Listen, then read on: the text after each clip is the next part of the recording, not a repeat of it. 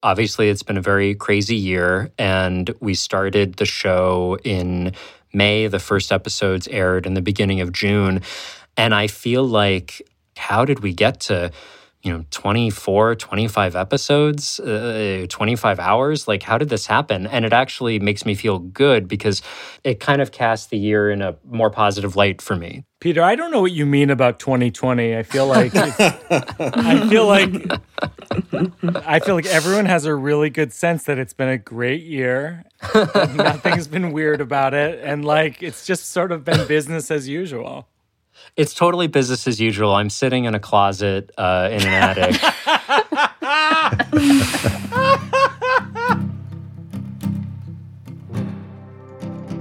So that was the voice of our fellow producer, Peter Salamone. I'm Mike Birbiglia, here with our final episode of Working It Out for 2020 with my fellow producer, Joseph Birbiglia. Hey, Joe. Hey, Mike. Great to be here. We, of course, are not in the same room, but it's a unique situation where today we have the entire staff of Working It Out talking about the experience of working on the podcast this year and then just sharing our favorite clips. What a year it's been. It's been quite a year. So to bring people up to speed, this whole thing started in March. The virus? When... has there been a virus? This is all new to me. No, it started, the Working It Out podcast came out of this idea of comedy clubs were closed and, gatherings and shows are closed. And I was actually on the phone with Roy Wood Jr. and John Mulaney and some other comedians, and we said, like, how could we help support comedy clubs? Yeah. So I started doing these Instagram live things that we call Tip Your Wait Staff.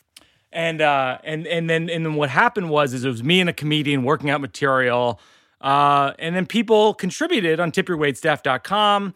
We built a website. We raised a bunch of money for comedy club waitstaffs. And at a certain point, people kept saying, like, I missed this. Where can I find it? Yes. The Instagram platform is maybe not ideal for publishing stuff like that long term. Right. And so we were like, okay, well, now what do we do? Maybe we'll just make a podcast and we could professionally record this and mix it. And so then we enlisted the help of producer Peter Salamone, our sound engineer Kate Belinsky, another producer Seth Barish, who's directed my shows, assistant editor Mabel Lewis. And so what we thought was that today we would invite on the whole production staff of the show to share what everyone's favorite moments were from the podcast. We've had so many exciting people on the show. We've had Hannah Gadsby. We've had Roy Wood Jr., Ira Glass. One of my favorites was one of the first ones we recorded with John Mulaney. The other day I was like, it's probably hard to have an affair during the quarantine. Like, it's not a great time for affairs. Yeah, either they're done or they're thriving in secretive ways. That's right. And then I had, like, my tag for it was, like, like Cuomo in his daily briefing is just going to be like, we're trying to get affairs back up and running. We should have affairs by July. Everyone needs to be patient. My daughter said, why can't people sneak around? Why can't people see their Gumar? Why? Who's going to get the PPE and the ventilators? And I can't do how he says ventilators, but I will try for the whole quarantine. Ventilators.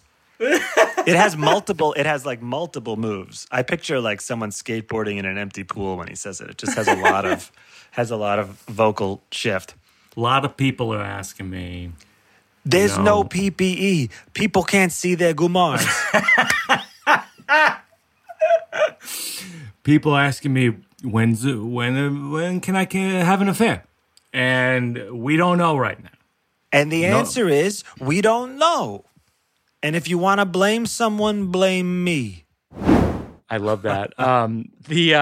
that was a very eventful thing and at a real progression, actually. It's a real working it out moment because in June, Mulaney and I worked out that Cuomo bit. And then in the fall, he was the host of Saturday Night Live and did a more formed version of that in his monologue. So that was a big moment for working it out. I'm going to introduce into the conversation our sound engineer, Kate Belinsky. Kate, we've worked with on the old ones. She's worked on Serial. She's done so much brilliant work. Kate, did you have a favorite moment or a favorite episode this year? Yeah, it's actually one of the more recent ones. I loved your conversation with Natasha Lyonne. I think the first time I saw you in something was in Woody Allen's movie, Everyone Says I Love You. I think that's when I first saw you. You know, I was so young. I was like 15, 16, and playing his daughter and Goldie Hawn's daughter, and like everybody and their mother was in that movie. Like, and like, I actually love that. I love that movie. Yeah, I'll never forget though. My mom leaning over to me at the end of the movie, at the end of the premiere, she leaned over and she said, "Not his best, huh?" Oh my God. And oh my God. That's honestly the only review I remember the movie. Every time the movie comes up, I'm instantly ashamed because I can just remember my mother saying "not his best." So I'm like, I guess it was, I ruined the movie. Like that was, I think. That was one of my favorite episodes of all time. It was actually, I mean, that clip we played is so absurd, but actually it was a really profound episode. I thought she had a lot of really deep things to say. It's one of the darkest episodes. It's definitely serious and you talk a lot about death, but it's also totally silly and absurd. Yes, entirely. In the absurd category, I know that Kate and I both love the David Sedaris episode. I just got back from North Carolina, and so I was usually when I go to the beach house, I try to write an essay about the beach house, like what went on at the beach, what's the story of the beach house now? Sure. Because there's always a story there, but it was just Hugh and I, and then my sister Gretchen came down.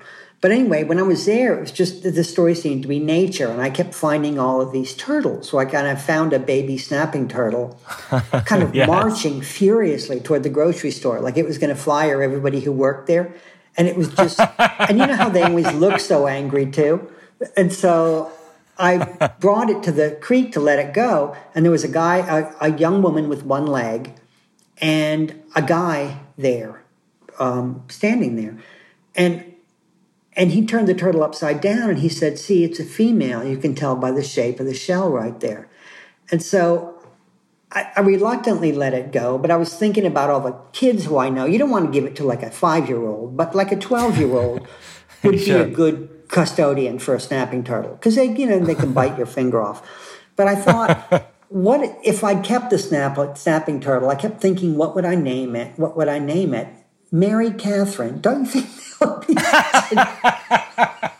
Sure, that's a good snapping turtle name. Such a good name for a snap. It would just change your attitude towards it completely if you named it Mary Catherine. I mean, yeah, from there it goes into a much deeper conversation about finding stories in the real world and not always being on your smartphone, which I also think is a beautiful part of the conversation. But there's something that makes me really happy to know that David Sedaris runs around giving little kids turtles. Yeah, I love that episode, and I learned so much from him. He actually gave me some ideas for some lines about the YMCA pool, and so that was one of the best for sure. Peter Salamone, to the listeners, is one of our producers. He's worked with our production company for many years. And Peter, did you have a favorite episode that you wanted to mention? On the Jimmy Kimmel episode, you discuss in depth with Jimmy a story that you talked about on his show and everything, but you really get in depth about the time that you dropped a tray of meatballs on his front steps after a dinner party. Yes. So when I make dinner, and you've been to my house for dinner. Yeah. Wonderful. what happens at the end, I always make too much food. It's, it's just a thing, always. And by the way, I really like, when I saw your last name and, okay, we're both Italian. I feel like Sebastian Maniscalco compared to you, Italian-wise. Yes, you're heavy Italian.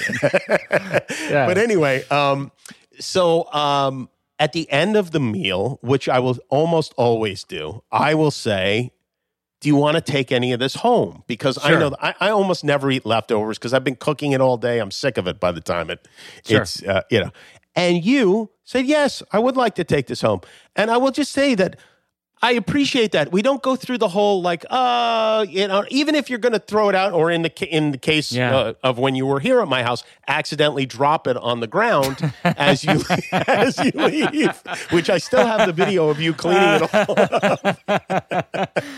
From my security for the listeners, video. I had dinner. Jimmy made us dinner, which was really nice. And then I took meatballs in a box to go, and I dropped them essentially on their front gate, and then I grabbed them and stuffed them in the box, and it's then left. A very funny video. I happen to have a security camera out front of the house, and instantly that's what I went to. Oh gosh.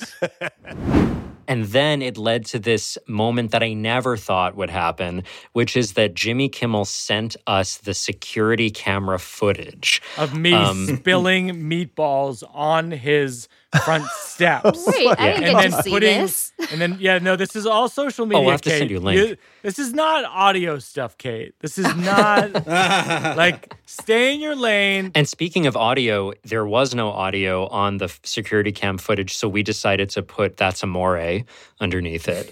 Yes. That's a solid choice. So that was real. I had heard about this, and I never thought that we'd actually see the footage, and then we did, and it happened because of the podcast. So that was one of my favorite moments. And you know what's funny? I love about that episode is that Jimmy came on.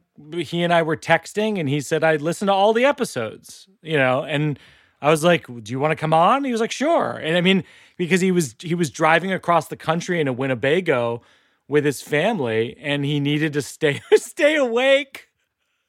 And so we saved, as he pointed out, we saved his life. That was a good story. Which infuriated Breitbart. Breitbart really wanted him dead.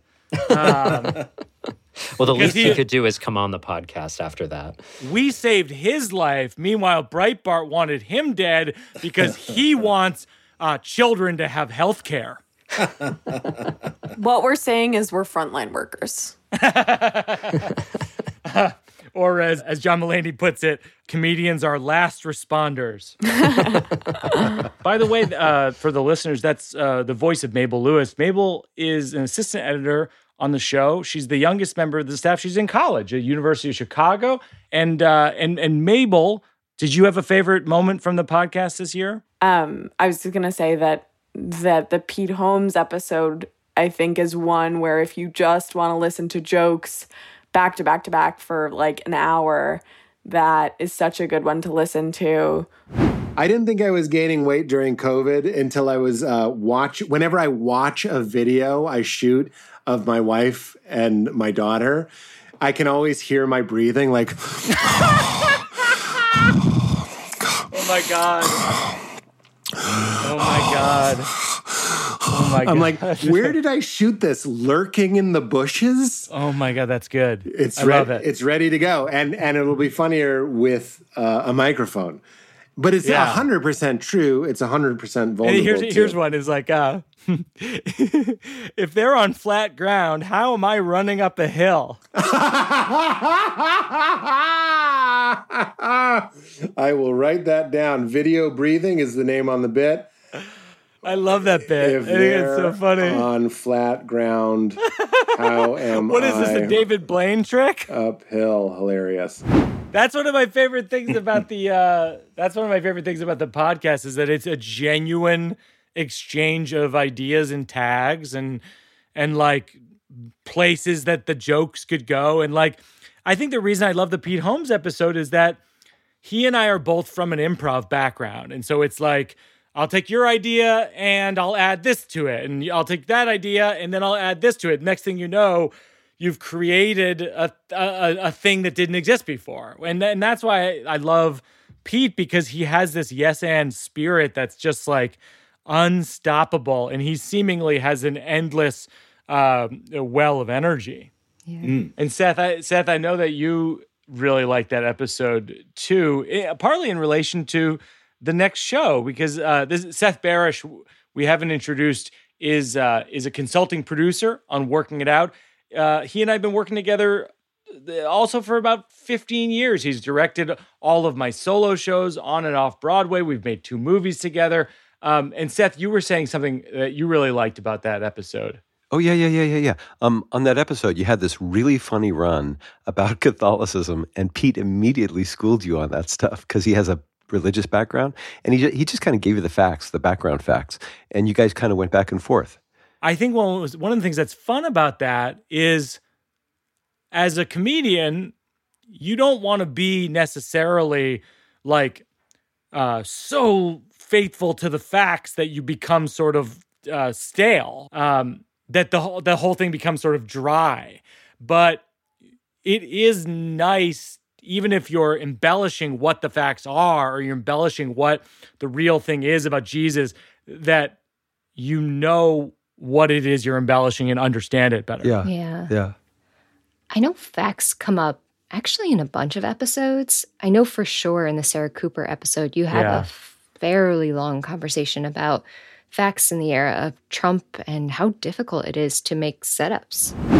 I feel like satire in the age of Trump, for me, has been dead. Because whenever people ask me in interviews about what do you think of, isn't Trump great for comedy? And I'm always like, no, he's terrible. He's terrible, you know, because he challenges truth and the existence of truth. And truth is usually the setup for a joke. Right. And if there's no truth, there can be no setups. And so if there's no setups, there can be no punchlines. And that's sort of my take on political comedy in this era. But somehow you have defied that. Yeah.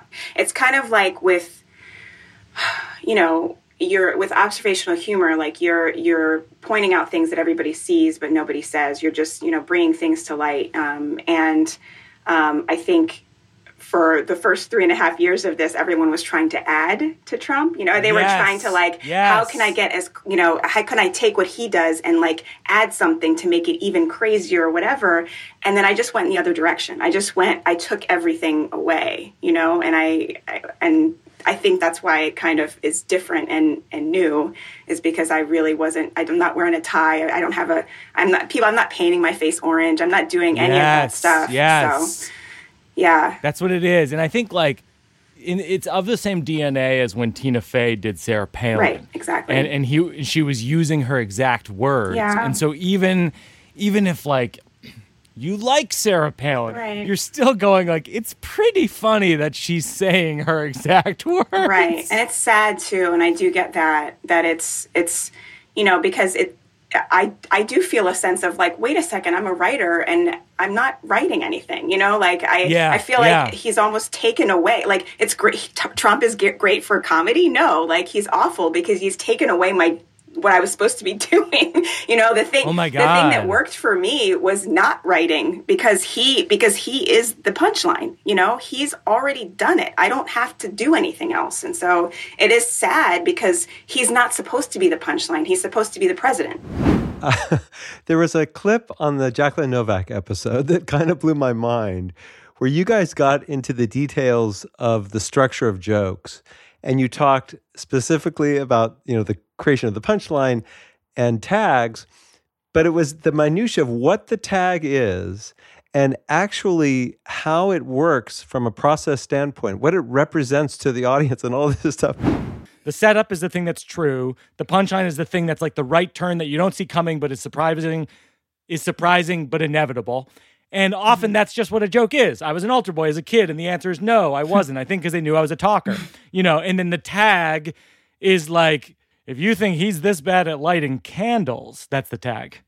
But that's like an example of like setup, punch, and then a lot of times tags are like the lines that are after that build out the metaphor of the whole thing. Yeah. It's like, Well, the classic. Can I just? I know we've of course, jump in. I've said this before, but the classic, because you always have encouraged me like to add tags. I feel like you're huge on like seeing where comedians are. I'm obsessed with tags. Yeah, I'm obsessed with tags. You've said to me like you're leaving money on the table. That's how you've referred to it, by not having tags or leaving money on the table. You always said like you've done the hard work. You did the really hard work, which was the original swerve from the setup to the punchline. That's the hardest part, right? And then the tags in theory are easy.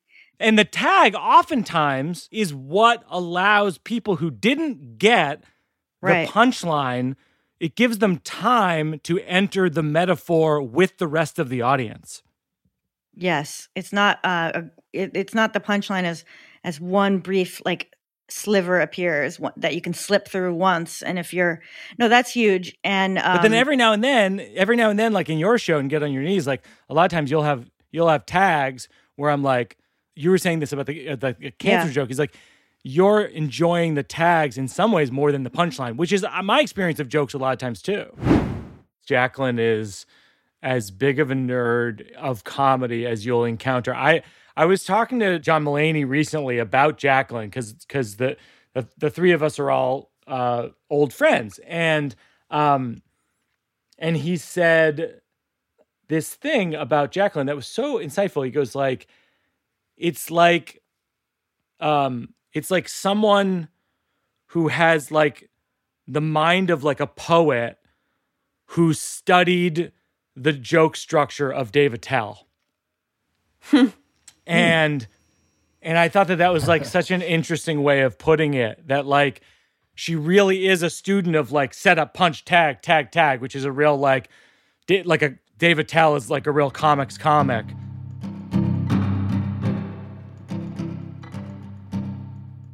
I'm going to hand the baton back to Joe.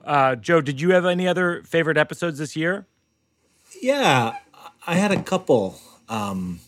Particularly, I really took to Bowen Yang's story about his father sending him to gay conversion school. You had a really good conversation about it, and I recall that you suggested that perhaps he would want to make that into some sort of film or represent it some way. And you could tell he was still processing it, but I don't know. It was a real interesting story.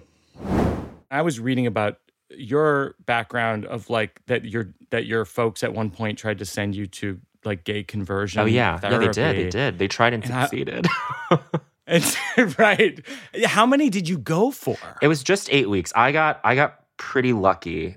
I got like. By the way, you saying just 8 weeks is it's basically a horror movie. I know, but it started out. It's the way they lull you into cults. I feel it started out feeling like, oh, this just feels like talk therapy, right? Where like with NXIVM, it just feels like, oh, this is just like a self-improvement seminar, right? And then they coax you into all this other stuff like at the midway point. So that's what that sort of track was. But yeah, but you didn't come away from it being like, I'm not gay, right? Like deep down, I knew that I was still gay, but then it like was so weirdly timed where my parents gave me this ultimatum where if I could go to NYU and be with my sister, oh my god, I could go to the gayest undergrad in the country. This is from Colorado. You were living. Yes, correct. Yeah. So this is going from Colorado to NYU. So my options were between NYU and UCLA, but my parents favored NYU because my sister was there, right? And she could sort of chaperone me, as it were, and that was not a fun position for her to be in either. But anyway, sure. But yeah, I mean, so the condition was that I was able to go to NYU if I did these 8 weeks of conversion therapy. Oh my gosh. So I came away from it thinking I'm still probably gay, but I might as well reinvent myself the way that everybody does when they go to undergrad. If they if they go to a place that doesn't have a lot of their high school friends going to. It was your Great Gatsby of sorts. Yes. And then truly gave it like an earnest go for a year where I did feel like I fell in love with a girl. And then you could call that, by the way, the ungay Gatsby. The ungay Gatsby. And then the cover is 2 eyes and like Warby Parker glasses. Yeah. That's what it is. I like that. That was one of the episodes where I was like, oh, I really feel like Bowen and I will be friends, or at least do some more charity shows or together. The other one I would mention, what I found in going back over a lot of the episodes is that they covered so much ground and like things that they dealt with and they evoked. The episode with Tommy Vitor and Jon Favreau from Pod Save America, I thought really it was one of those episodes that really went in a different direction. I mean, obviously they're not comedians. And just you talked to them about career advice that they had received and that they had lived by, I thought was quite poignant. What's the best advice anyone's ever given you that actually worked? I think I was told to always focus on what you want to do and not what you want to be. Yeah. And think about the work that you like and not like the title you want or the job that you want. And I've always thought that's incredibly good advice, especially because, you know, when I jumped on the Kerry campaign out of college, I was like, you know, paid $20,000 a year, lived in a gross apartment, just basically broke. But I knew that I really wanted to do politics. I thought it was going to be cool. So I tried it. And I didn't, you know, it wasn't law school, which my parents had envisioned for me. And I never ended up taking the LSATs. But you know, it sort of set the course for the rest of my life. Yeah, I really love that one. And it was, and you can also feel, I don't know, I like that one because you could feel the passion of how strongly they felt about all these issues that were timely with the election, and then I thought they were also really funny for not being comedians. I will say they're super funny, and also what was funny in re-listening to that one is that was prior to the election, and you could tell the trepidation and nervousness they had going into the election about the result. I mean, I'm not sure of even what the result is yet, Joe. So I'm not. Let's not get ahead of ourselves. One of my favorite episodes was the John Laster episode. I felt like it was giving people a fly on the wall, like listening to what it's like to hear two comedians just literally shoot the shit, because I spend so much time talking to John when things were, you know, normal. At the Comedy Cellar, we talk for hours, and I would say like that conversation is so close to what our conversations are like. Like there's no affect to it.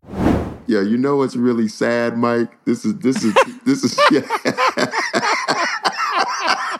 Yeah, this is you know, you my guy, so I can tell you, right? I went into the bodega, right, last night. I don't like where this is going. I go to the bodega last night. I have been doing a good job though, right? Yeah. To give a little background to the listeners, John revealed to me about 6 months ago how many honey buns he eats on a regular basis, and I would say pretty close to shouted at you at the Comedy Cellar. Oh, yeah. That's where we're friends. We're friends from the Comedy Cellar. We do a lot of shows together over the years, and that's how we become friends. But when you revealed to me, basically you revealed to me that at a certain point, you were eating 10 plus honey buns a day. Yeah, like 8. Yeah, 8 or 9. 8. Yeah, 8 or 9. Let that sink in to the listeners. How many honey buns? I'll just put it in perspective. I eat no honey buns per day. I mean, if I were to go on a honey buns bender, I'd eat 2 honey buns. Oh, yeah. You were eating 8. 8 honey buns a day. Yo, it's a truth. So then John and I sort of had it out about honey buns. That was probably 6 months ago. And you scared the life out of me. You scared me into not eating honey buns. Yeah, because I was like, you're going to die. Yeah. I mean, you're straight up going to die from honey buns. You're going to die. You're just going to tip over on stage from honey buniosis. I encourage people to check that one out because there's a lot of great jokes, there's a lot of wild stories, and then there's a lot of very eye-opening stuff. He tells a story about trying to get an apartment, and it's a crazy story and a very, informative story because getting an apartment in New York is very hard. Getting an apartment in New York, if you're a comic and have to prove your income that way, is really hard. And then being Black on top of it, as you can hear from John's story, is insanely hard. And it obviously it is infuriating to listen to. And just his saga of trying to get approved to rent an apartment. And he's an established New York comedian. It is so eye-opening and upsetting, very informative. The other episode that I love is the Maria Bamford episode. And I couldn't recommend an episode more highly to people. She is probably my favorite comedian, and I have so many. I love comedy. Because she just really goes there. I mean, she just has no fear talking about things that she struggles with and mental health issues she struggles with that are really extreme. And I found that to be a completely inspiring episode in terms of me not pulling any punches with my own writing. You do virtual shows, which I think are amazing. And I saw that you told this story about how you and your husband have sort of a pact if either one of you is ever considering suicide, which you have before, and it's a very serious thing. Yes. That if you or your husband are considering that you have to post about it in the shared community area in your apartment. Yes, it's on the refrigerator in chip clip magnets. Oh my gosh. Because one thing that we realized, and probably the reason we are attracted to each other, my husband, he would always kind of joke, like if I said I was feeling low or just feeling bad, he'd kind of he'd go, I'm depressed too. Which is hilarious. Me too. I don't feel good either. No. And then, which is so sweet. And then we both also started it's another relaxant. Fantasize about death, long for the afterlife. Sure. It's called suicidal ideation. I think Sure. many people have done it. So that's something we didn't realize we both have in common as something to kind of calm down in situations to either, So both of us were having a bad day. And I thought to ask a little later, hey, what were you thinking about? And he's like, what were you thinking about? He was thinking about his plans. I was thinking about my little plans. And, of course, it's funny, but it's also, and I think that's what I want to talk about that stuff is so that we don't feel, or I'll speak for myself, sorry. I don't feel ashamed. We have these 2 signed contracts that our therapist had us write up of what we can do if someone's in danger or feeling impulsive. Sure. And again, paperwork has never saved a life. But what if? Sure. No, but they signed something. It's been notarized. I have a memory about that Maria Bamford episode, which is indicative of the podcast process in the age of COVID, which is we've experienced, a myriad of technical issues, and Kate is really adept at working through those. But it was really special for me too. I love that episode too. She's definitely, one of the funniest people ever. And I was buying dog food in a pet store, and I got a call on my cell phone from Maria Bamford, and she just needed some help troubleshooting something on her computer in preparation for the recording. And it was just a very surreal moment, like thinking back to the first time I saw Maria Bamford in the Comedians of Comedy documentary, and I never thought that many years later I'd be in a pet store, sort of like walking back and forth in hushed tones in the aisle, helping Maria Bamford install some audio software on her laptop. I think the point is the staff of Working It Out we're real starfuckers.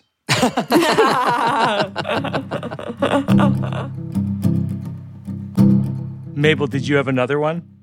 Yeah, I was going to talk about the Tig Notaro episode where you guys have this great run about Kiss and Indigo Girls that is really just a magical riff where you're building on each other, and it's so much fun. I love this episode so much. I don't know if we can even properly ramp into this and have people understand it, but basically, Tig, it's a very serious story. She talks about having this medical emergency at her own show where she passes out and she's being carried out of the theater. And earlier in the episode, I guess this is all the people need to know. We have referenced that she likes the band Kiss as well as the band Indigo Girls. And also, I have on multiple occasions gone to an Ani DeFranco concert alone. And a security guy had to pick me up and put me in a car. And there were still people from the show in front of the theater watching. Oh my gosh. Huge man carry me out and put me in a car, and Stephanie drove me to the hospital around the corner. That's like if you went to an Indigo Girls show and afterwards one of the Indigo Girls was being taken away in an ambulance. No, it's like if you went to an Indigo Girls show and both Indigo Girls are being carried out after the show. No, Tig. It's like if you went to an Indigo Girls concert and after the show, one of the Indigo Girls is being flown away in a helicopter and one of them is being driven away on the back of a motorcycle. No. It's like if you went to an Indigo Girls concert and Kiss is being carried out of the theater. No, it's like if you went to an Indigo Girls concert and Mike Birbiglia has to leave early because Ani DeFranco is performing across town at 9:30. Okay, it is exactly like that. Okay, good. Good. That's the perfect example. Yeah, one of the things that probably made me laugh harder than anything we've recorded, because when Tig is in the zone of a bit, because she's interesting because first of all, she's very intimidating to me, and I've known her for a long time. I mean, at least 10 years. She's completely sincere at all times and completely willing to go down the rabbit hole of a joke at all times. Mm-hmm. And so the combination of those two things, you really have to be on your game.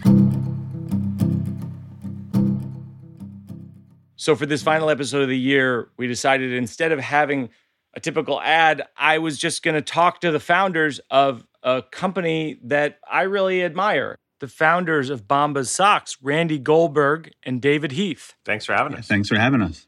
It's such a simple premise, which is for every pair of socks you sell, you give a pair to a homeless shelter, and you've given away, at this point, there's a running tally on your site, 43 million pairs of socks. The moment I heard that, I was like, okay, definitely I'll try it. And then I got the socks, and I was like, I love these socks. These are the socks for the rest of my life. I mean, it was so simple, literally so simple. Have you ever been told along the way, you cannot do this idea, and you just go, no, fuck it, we're going to do it? Yeah, I mean, how many times have we been told that, Dave? I mean, I don't know. I mean, we were told that on national television. I mean, we were on Shark Tank, and Mr. Wonderful was like, you're giving away half your profits. How could you possibly, scale and endure over a long period of time? And I think the easy argument was the reason that we've scaled and endured is because we give, half of what we do away. I mean, it's the reason we're talking to you. I mean, you wouldn't have picked up the phone to reach out to us if we were just like a random sock company. I didn't realize I cared about socks until I found you guys, and now I'm all in on socks. You mentioned like the art of it and the fact that it's such a simple idea, and that's the key, right? I mean, like any good script or a good business too, you have to make it simple and powerful enough for other people to tell your story on your behalf. And this is, of course, a perfect tie-in to the holiday season and giving back.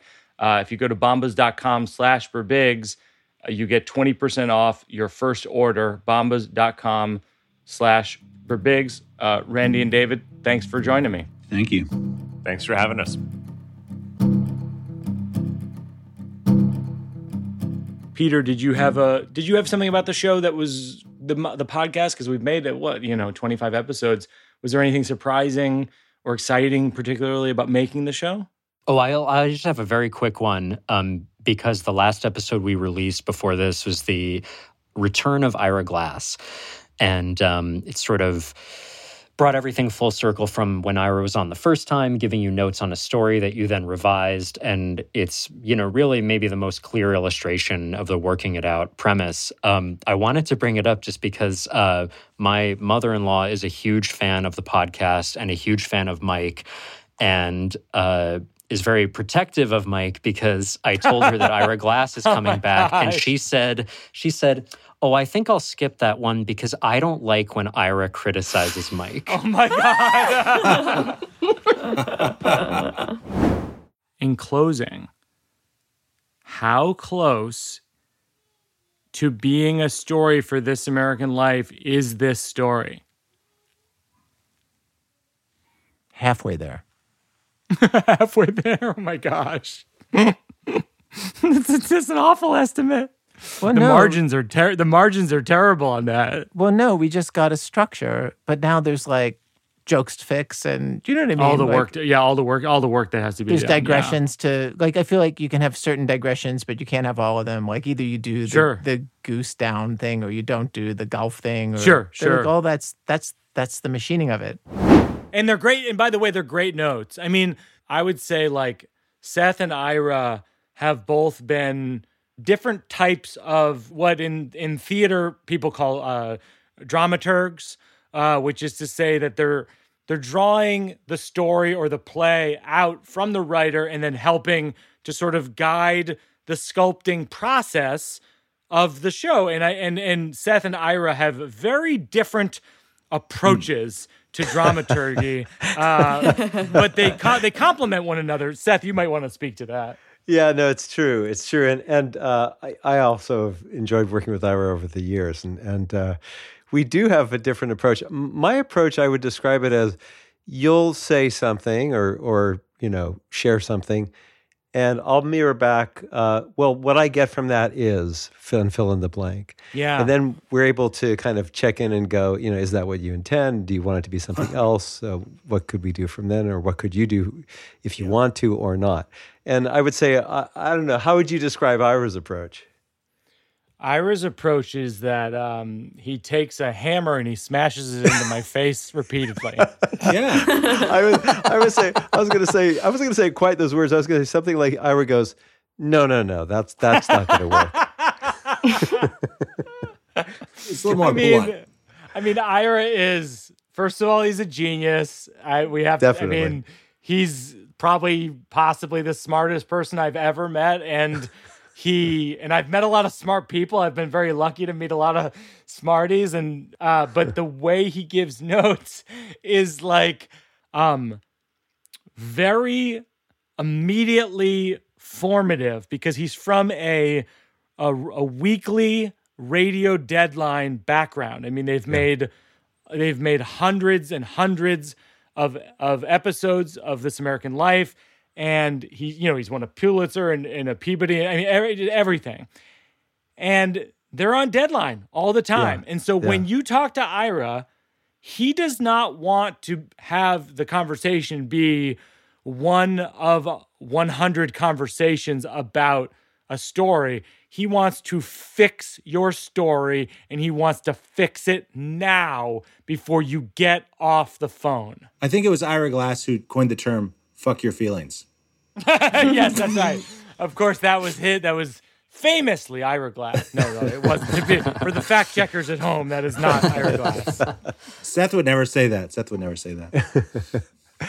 I'm very much Ira's credit. I should point out that he'll often say things and then he'll immediately on the heels of it go, but I don't know, maybe, and he leaves room for and acknowledges the fact that whatever he's positing is not the be all and end all. It's just there to prompt the conversation and the process, and it's actually a really wonderful way of working, I think.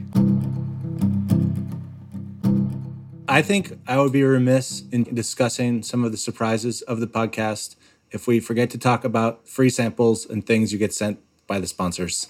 Oh, yes. Can we? Yeah. I'm now paid in mattresses and MeUndies. I got a basement fridge full of Spindrift, and the Sam Adams alcohol representative dropped off a truckload of products at my house and filled my basement fridge. Oh my God. And that is why Joe is in the podcast business. Honey, we can trade these goods and services for money. I believe, Joe, it was at Sundance when I saw you at one of the bars up above the place with this brand new coat, and you were like, and I was like, where did you get that? You go like, downstairs, just walk in, they just give it to you. And then you got one of those coats, Seth, and I saw you've been wearing it ever since. I did. I still have that coat. It's from 2012. It's a saga coat. So it lasts a long time. I think we need a quick survey from Mabel on her favorite Magic Spoon flavors, because Mabel's obsession with Magic Spoon cereal is very real. Mabel, how do you rank? I would say Frosted is my favorite. Frosted is absolutely my favorite. And then I would say Cocoa would be my second favorite. Totally. And I will share an anecdote, which is one time your daughter, Mike, asked me for some Cocoa Magic Spoon. And there was so few left that I literally gave her a handful and ate the rest myself. And that you're a monster. You are a monster. One of my favorite moments is the Matt Berninger, Corinne Besser, J-Hope Stein episode, partly because Jen reads a poem called The Machine that I love, and then partly because Matt Berninger is the front person for The National, my favorite band on the planet. And so to have an excuse to have a candid discussion about like marriage and collaboration with Matt and Corinne and Jen is like, I mean, it's a dream come true. Sometimes I like to feel, I know I'm always kidding myself, but sometimes I like to feel that I have stayed so much away that my opinion then holds great weight. It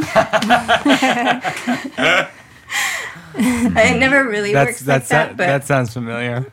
The value. And I also like to do the thing of the like, here's just my gut reaction, which is always kind of. She does wait, and she do, if there's something she wants me to change, she'll wait and find a way that there's no way I cannot, like I'm trying to think of an example. But I probably learned this technique where she'll just say, I don't know, that you just, the way you're saying that line makes me just picture you in beige shorts, and like something like that. So one of the reasons I love that Matt and Corinne and Jen episode is that it's really candid and frank and raw about marriage and collaboration. And then also Jen shares an original poem and Corinne shares an original poem. And I don't know, it feels unique from all the other episodes. It's really unique hearing a bunch of artists who live together talk about how they work. I wear beige shorts. How dare you? I can't believe you admitted that. I've got 4 different pairs. I got pleats, I got flat front.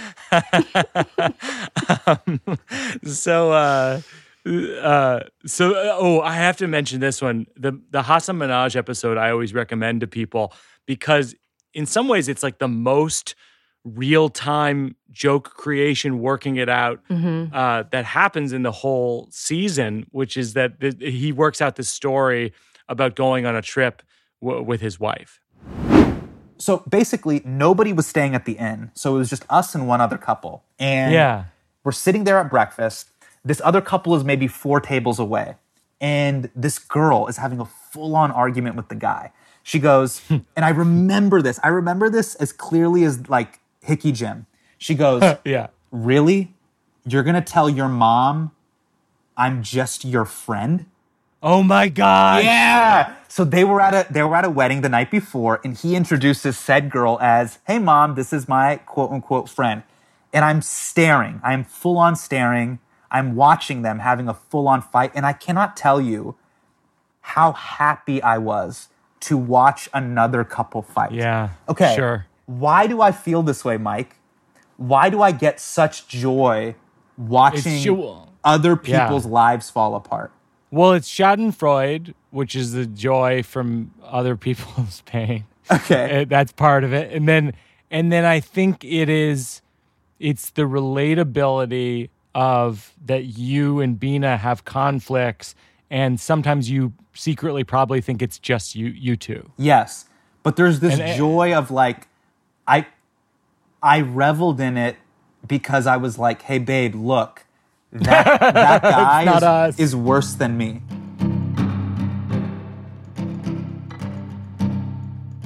The final segment is always working it out for a cause. And I thought, why don't we donate to food banks in each of our respective either hometowns or where we're living right now?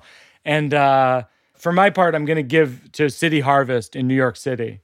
Yeah, absolutely. I'll be donating to the Rhode Island Community Food Bank, which is very active in the Providence and in the entire state of Rhode Island. And I've been contributing to Food Issues Group, and they created a frontline community food relief program in response to COVID-19 in New York City. And they provide meals and groceries to underserved communities, but they also provide support to independent food businesses who can be the engines of those efforts, but are also struggling themselves in this crisis. And you can find them at foodissuesgroup.org. Yeah, and I grew up in Northern California, and there's an organization out there called the California Association of Food Banks, and they're doing great work. And I am from South Florida, and I just wanted to highlight an organization called Feeding South Florida. They're one of the largest food banks in southeastern Florida, serving Fort Lauderdale, Miami, and beyond. And there was just an article the other day in the Sun Sentinel newspaper about how they are close to running out of food because it's obviously a very busy time of year. So you can find them at feedingsouthflorida.org. They could really use the help.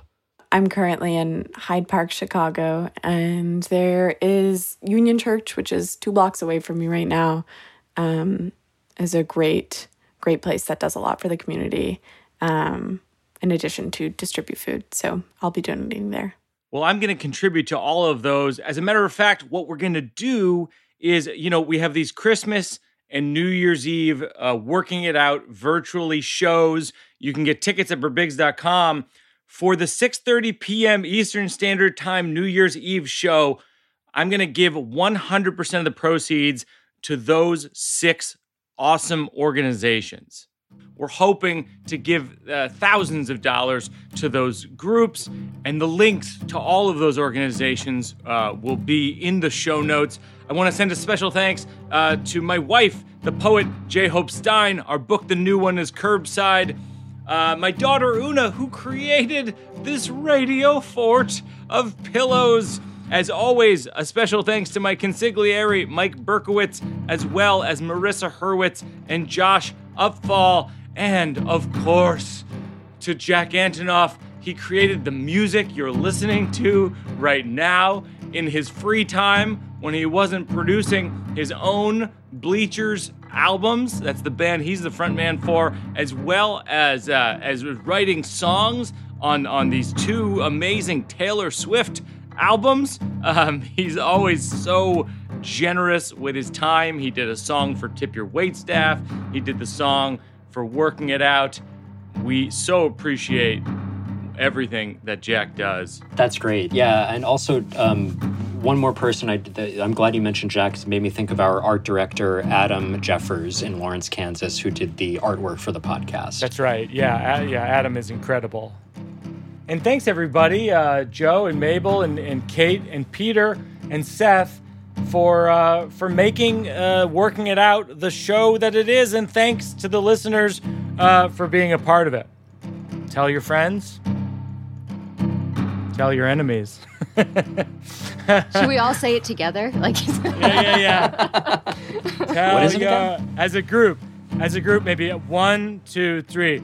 Tell your friends. Tell your enemies. We're working working it out. That's gonna need some work.